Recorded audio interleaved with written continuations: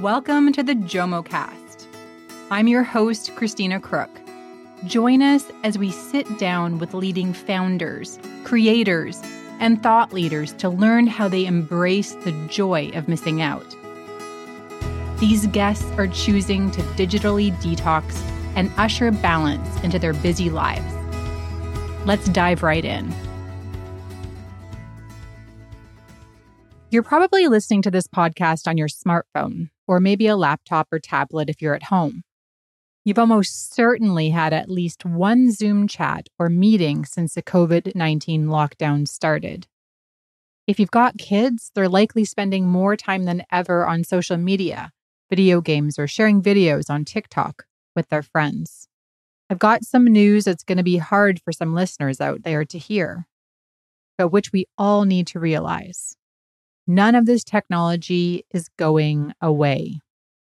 After the pandemic, we may take some new understandings of ourselves back into the world, but Zoom, Facebook, and TikTok will still exist, continue proliferating, continue being required tools for many of our jobs and daily lives.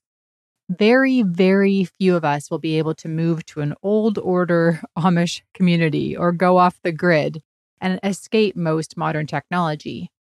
However we may want to believe it, realistically, we do not have the unfettered choice not to live online. This understanding makes my next guest's work and ideas especially important. Pamela Pavliscak specializes in emotionally intelligent design and emotion-sensing artificial intelligence. Her research has been featured on CBC's Spark, Salon, and Quartz. Her book, Emotionally Intelligent Design, focuses on how to design a future that has as much EQ as it does IQ. Pamela is a TEDx speaker and has spoken at South by Southwest, Web Summit, and Google Creative Labs. She teaches at Pratt Institute School of Information in New York and serves on an international committee to develop ethically aligned AI. Here's the thing I love about Pamela's work. She's discovered that people who are happy with tech do things differently. I hope you enjoy my conversation with Pamela Pavliscak. Welcome, Pamela. Thanks for having me. I'm so excited to be here. So, where am I speaking to you from today? Well, I'm in the beautiful Hudson Valley, which is about 100 miles north of New York City. At home. At home, as we all are. Yes. And we were just chatting before we started hitting record, and you've got 3 kids who are navigating this season of time. What is that looking like right now? Yeah, well, I think, everyone in our household went through some phases. There was definitely some initial shock and then some denial. And I think for my kids, who are they're tweens and teens, they're, getting very bored, frustrated, waiting, like, when is this going to end kind of deal. So, and of course, it's presented challenges for how we all spend so much time together and how we spend time with our technology too. Yeah, absolutely. In our family, we've onboarded technology that we sort of weren't expecting to bring on board at this point in time. I remember when COVID first hit, it was like, it's movie night every night.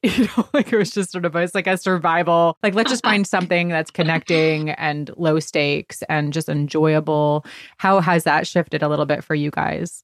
Yeah, well, I think we went through some of the same. At first, we tried to make the most of it and enjoy it. And we, of course, went through, all the phases of movie night, baking bread together, intermittent panic shopping, things like that all together. But I think as far as technology goes, the big transition for all of my kids was moving all of school online. Mm-hmm. And the school had several different platforms that they were using. It kind of depended on the teacher and their comfort level, and everyone was scrambling for that. But over these past months, they really sorted out some interesting new approaches to technology that I think are kind of fascinating. So for my youngest one, who is sadly leaving elementary school behind, I think it's sadder for me than for her. But she has a best friend, and they spend, and this will probably disturb some of your listeners, but they spend almost all day online together. And a lot of it is the camera's just on, and they're sort of side by side playing and living their lives. I almost feel like she's part of our family now. And I think it's because of the company. They play games together sometimes. Sometimes they watch something together. They help each other with their homework sometimes. Sometimes it's just, silently doing their own things and having another person in the room. But she's created this space to have companionship virtually. And now that they can get together a little bit, we're kind of expanding our bubble with distancing and masks and all that. I noticed and asked her about this. I said, it seems like a little awkward when you two finally saw each other in person. And she said, yeah, Mom, I know, because it's so, she didn't use the word intimate and personal, but that's kind of what she was getting at. Like, it's so, she's been such a part of my room, basically, right, and like my world. And then to see her again at a distance, it felt strange. And I just wonder how much of that we're going to encounter in our own, adult lives as we slowly make our way back into the world. Yeah, absolutely. I've noticed that with my daughter as well, because we have prioritized that the kids' relationships probably ahead of our own. Interesting how parents do that a little bit. But yeah, watching my daughter and her best friend, they've done sort of this porch stoop, at least 10 feet apart visits from the street. And I feel like I'm having to prompt them, like, how are things going? What are you enjoying right now? Trying to get the conversation greasing the wheel a little bit for them. So yeah, definitely going to be interesting to see how we transition back to what we take with us, in terms of technology and what we leave behind. The reason why, Pamela, I'm so excited to speak with you is because in your research, you've had hundreds of people track their highs and lows with technology in diaries. I find this so fascinating. And you've discovered that lows invariably form around what you call negative distortion. I would love for you to explain for us what negative distortion is. Yeah, well, I think it takes shape in a few different forms. I mean, we think about, a lot of times we think about our relationship with technology and we think, oh, it's distracting. It's pulling me away from real life. And so we frame a lot of our well-being like, oh, yeah, we need to have this time offline to kind of rebalance things. And there's a little bit of truth in that, of course. But I think what I found when digging into people's sort of daily records of what was making them feel unhappy or feel like there was a mismatch, it was about this distortion. And two major things stood out to me. One was a distortion of time, where they felt like they were either losing time was going too fast, or time was being expanded in this weird way. And so that relationship with time was a distortion, but maybe an even bigger one as the way it distorts our emotional lives. I think a lot of technology is, it's kind of this weird dichotomy that we face in the design world when we're thinking about technology. Is designers are often tasked with making something seamless, efficient, easy, taking away all the friction points. And that might lead to our time distortion idea, right? Where it's like, oh yeah, it's really easy to move through this and get lost in it. But it also takes away sort of that emotional register that we might have as well. So there's that extreme. But then on the other extreme, you have a lot of attention-seeking technology that is getting attention by maximizing our emotions in a weird way. And, what makes viral content? Well, intense emotion, intense anger and outrage, intense fear, intense disgust. Those are the emotions that are fueling our attention. And it's unnatural for us to be in that kind of heightened state all the time, right? We've evolved to take signals that are threats and feel that intensely and react. But when we're constantly in a state of that, it feels like we're not ourselves and our reality is not the same. It's distorted. Those two aspects of distortion really stood out to me. And I think it can help us all a little bit to understand our own technology use. Because I know, at least for myself, I often, think about, I'm spending too much time, or I'm getting too involved in this conversation I shouldn't be involved in.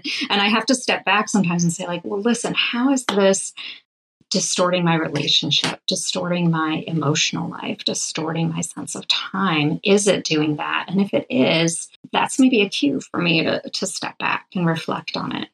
And when you do step back, is it about sort of grounding in real time and space to realign with what you value and how you want to be spending your time? Like when you step back, what are you actually trying to do?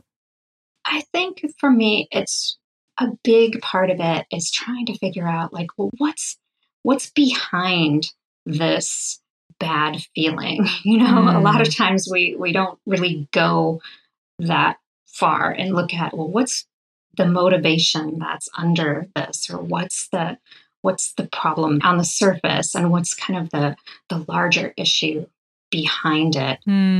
Probably every household has this daily struggle where somebody is kind of doom scrolling and shouting out, like, oh, here's this terrible thing, here's that terrible thing. And the other person is like, no, stop, don't do that anymore.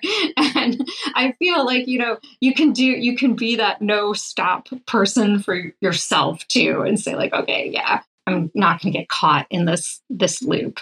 I'm realizing that this is making me feel terrible, or this is pulling me into behaviors that are not productive or not satisfying to me. My thought as I hear you speaking about the work of asking yourself, what's behind this bad feeling, actually confronting those feelings and those questions, that's very attentive and effortful work. This isn't sort of an easy, like, just turn it off and take a break in 24 hours, once a week to reset. This is what I'm hearing you say, is that this is constant, ongoing attentiveness to the ways in which technology and our engagement with technology affects our emotions. Yeah, I think that, it doesn't have to be, there's certainly effort in it. It doesn't have to be overwhelming or, a burden. But I think it's to our benefit to really examine what's going on behind that. So what I got frustrated with the idea of, like a digital detox or just taking a break from technology is that, well, that made me feel better for a day, but then I'm like right back into it when I go back. Right. And these technologies are underpinning so many important aspects of my work and my relationships and my hobbies and interests and personal life that it's not very realistic for me to pull away from them. And really many of those activities are nurturing and fulfilling and joyful. And I don't want to give those activities up. And so I do think, we can certainly use a time where we're stepping away from technology to examine those issues, but I do think it's something that we should reflect on. And I guess even beyond that, because so much of our technology is shaped by how we interact with it, that if we did that work of self-reflection and tried to match up what we do more with like how we want to live, we could probably train the algorithms a little bit to respond to that, right? So right now we're all like, I think a lot of technology design is appealing to sort of our most basic instinct for survival, this fear or anger, and that's what's getting us to engage. What if we said, that's not really right for me. Or I want to be, sometimes I'm angry, and that's not a negative thing. That can be a productive thing, but I want to decide. Then we're sort of training the machines through our behavior, like how we want to be and what we want to do. And that subtle shift can potentially happen. You've said that, quote, if you ask people whether technology makes them happy, they will look puzzled. Most will talk instead about how technology is taking up too much time, distracting them from real life and generally making them miserable. But you ask, but what about the positives? And this is where I want to camp out with you for the rest of our conversation. You say that people who are happy with technology do things differently. This is what you've discovered through your research. You say that the difference is part mindset and part action. And so I want to know, what do people who are happy with technology do? What do they do differently? I think it forms around kind of three core ideas that I saw, is that they are using technology for things that are making their lives meaningful. And it's not about using technology. It's about using it as support for those meaningful things in their lives. And for me, those clustered around creativity, connection, and compassion or care. And I like 3 C's because it makes it easier for me to remember what they are absolutely. as well. And those could be big things or little things, right? Sometimes we think about creativity and I think, that's going to be a big project, or it has to be something really important, or it has to be art. But in fact, what I saw is people who were happy were finding these little moments of creativity, like making a playlist to share with somebody, or putting together, my research was pre-TikTok, but I think that would qualify for it in some way, or putting together, an awesome photo that they had edited, or something along that line, that it was supporting an activity that made them feel validated, made them feel creative, made them feel good about themselves. And I think the same goes for this idea of connection, right? A lot of times we think about connection and technology, and we think too literally about connection, like connection is shrinking the distance between people. And I think that's kind of an emotion poor way to think of connection, right? I think of connection as bringing people together to create an intimate moment, to be playful, to really get a moment of true understanding or empathy with each other. And so with those folks that were feeling more positive about their use of technology, they were using the technology at hand to support those bigger goals. And so that's where the balance comes in, right? It's not about I need to learn this tool or use this technology or focus on that piece of it. It's more focusing on these people are important to me, or this creative activity makes me feel good about myself, or this way of showing that I care about a cause or about other people is really crucial to my well-being.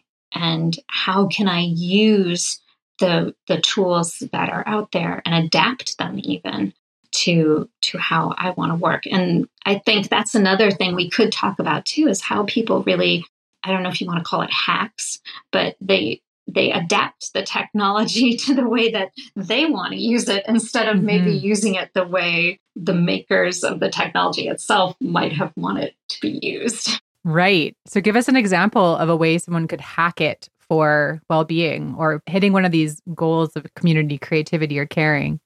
Yeah, well, I think some interesting examples were around people who were using health apps, like to track their fitness or their health. Now, that's a tool where it's really easy to get caught up in the numbers and get competitive and feel bad about yourself.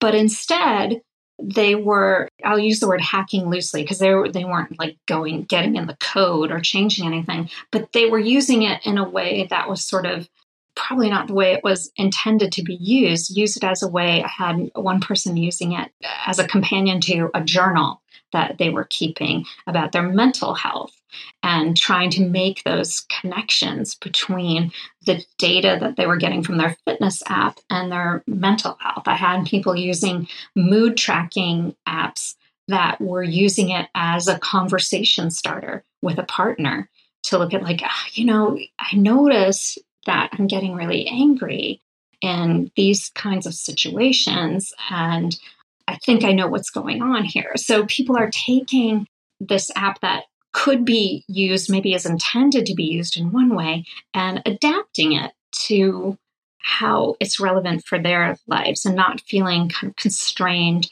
by that. A social media example would be using Twitter for small conversations rather than broadcast. There were lots of people in my group who were doing just exactly that kind of thing, trying to use it to engage in conversation and meet people and explore ideas and even take that offline in some cases. And I think that's a way that's kind of an alternative use of a technology that supports personal goals and your personal well-being.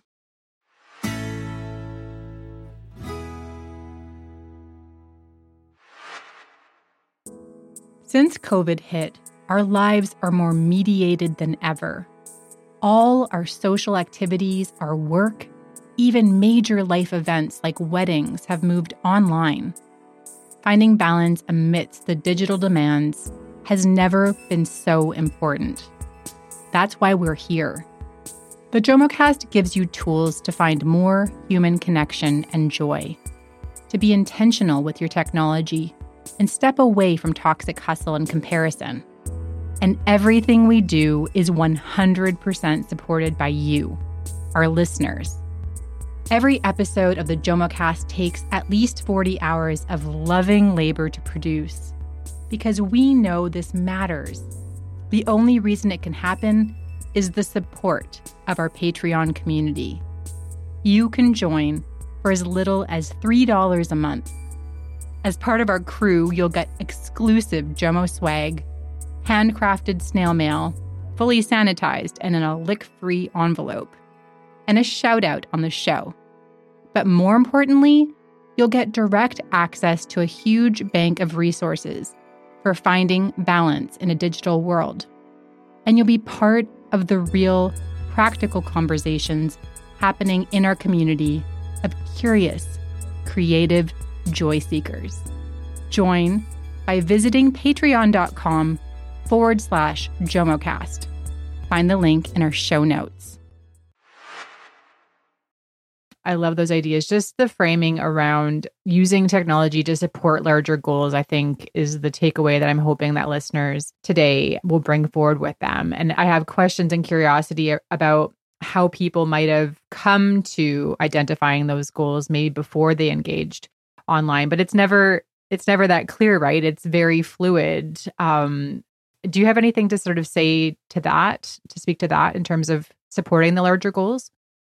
I think it's something that for most people that I spoke to and that I heard from was that they didn't set out and say, okay, these are my life goals, or this is what I want to do. They weren't really thinking in that context. Instead, what they were doing, either intuitively, they were using and adapting the technology for these three overarching kind of goals, or they were noticing actively when the technology was failing them. Instead of saying like, I need time off from that. Instead, they were saying, how can I use this in a different way? Can I use this in a different way? If not, then maybe I need to let go of this platform in my life.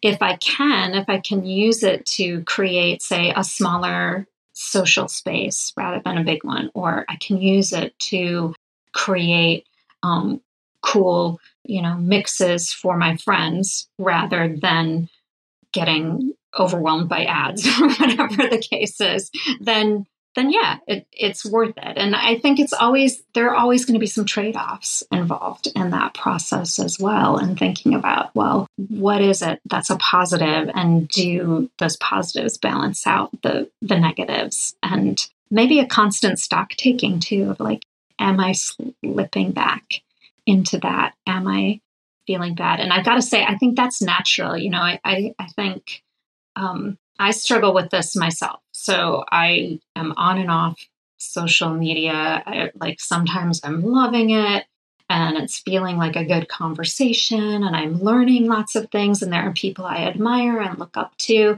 And then other times it just feels too gloomy and depressing.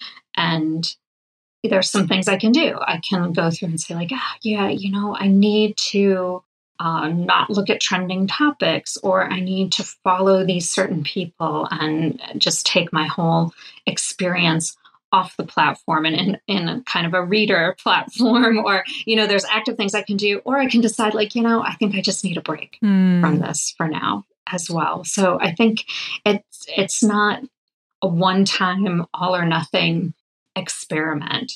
And that's what it is. I mean, we're all really kind of in this giant experiment together. Yeah. And it's come on really quickly and it's challenged us on a personal level, in our workplace, as parents, on all these levels. And I think it's quite extraordinary to live in this time. And I'm talking about this time generally the last decade or two. And now if you layer in sort of the current space that we're in a global pandemic, that accentuates some of the things we really value about technology and some of the things that maybe we're willing to let go. It's been a great time of reflection, I think, for a lot of people.